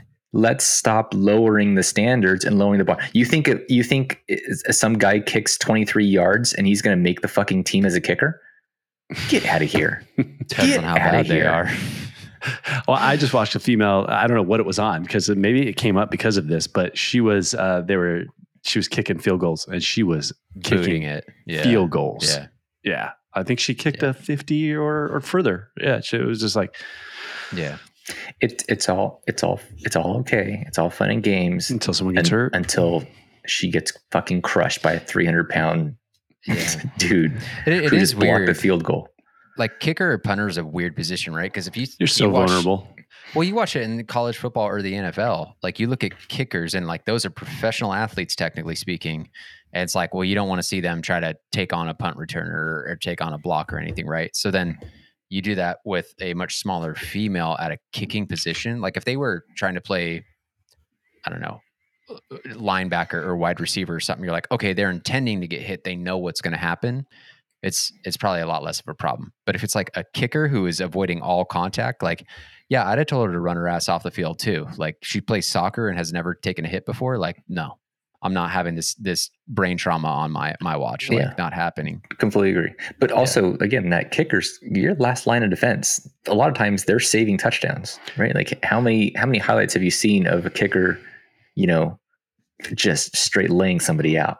A lot less than I have seen them get run over. Yeah, I've seen the kicker get destroyed. A lot of time. Who is that kicker who is known for laying out the returners?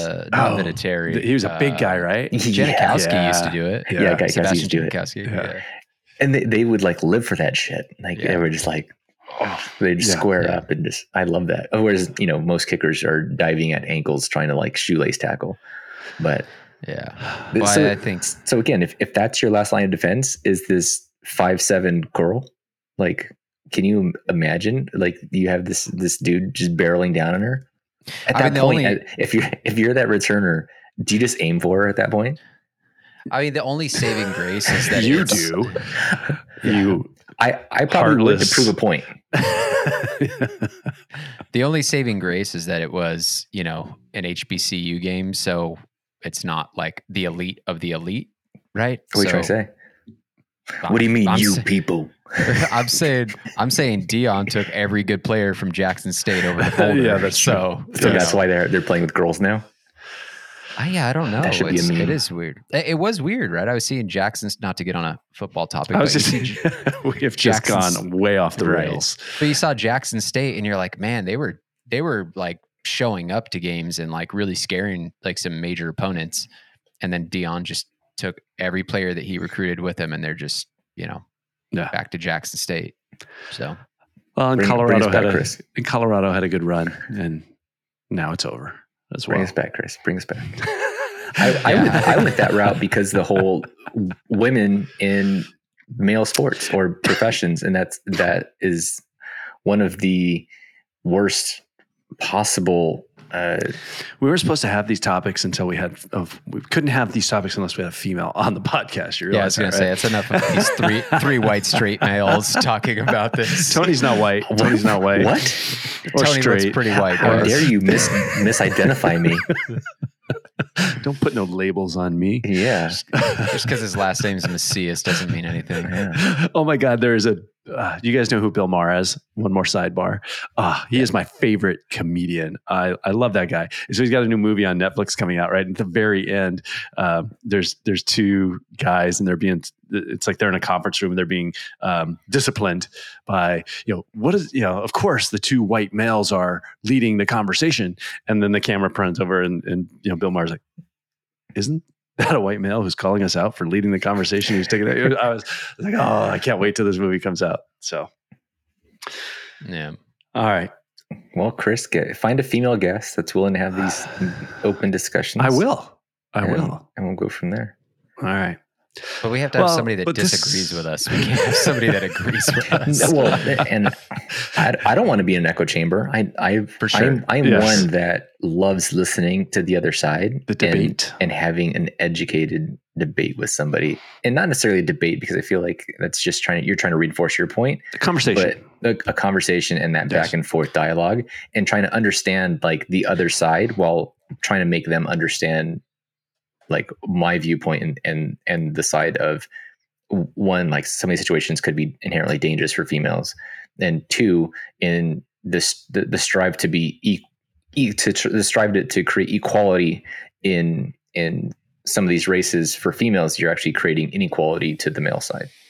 Well, I will say it is a debate, and I don't think there's anything wrong with that. It's not an argument. I think that's the thing that people misconstrue, right? Debates are okay to have. It's healthy conversation to have, and it's okay to have disagreements, but this isn't an argument. We're not trying to shout at anybody and say, no, we're better or something like that. Right. But yeah, to your point, we don't want to have an echo chamber because I think on the vast majority of things, the three of us agree on a lot of stuff. So a lot more than we disagree on. So it would be great to have somebody who disagrees with us. And if they want to come and shout, that's fine too, I guess. I don't really care. I probably just won't ever talk to him again. You can have the complete opposite opinion of me, but as soon as you're an asshole, I'll probably avoid that altogether. Well, it was great having our final podcast today. I mean, this was fun. Well, you guys can find us on Rockfin next week. All right, guys. Week so all you blue hairs, send your emails in. Oh my goodness. Yes. No, I think we've got some guests that can come on and have the conversation. Yeah, that'd be great. So, all right, boys. I think that's it. Can we thank our listeners? Thank you for making it through to the end of this podcast. All hate mail to Tony at ocendurance.com and all questions to podcast at ocendurance.com. They're going to get you more pissed off when they get a rejection. It's going to get denied. Bounce back. Yeah. Yes. All right, guys. Yeah. Talk to you next week. Have a good one. See ya.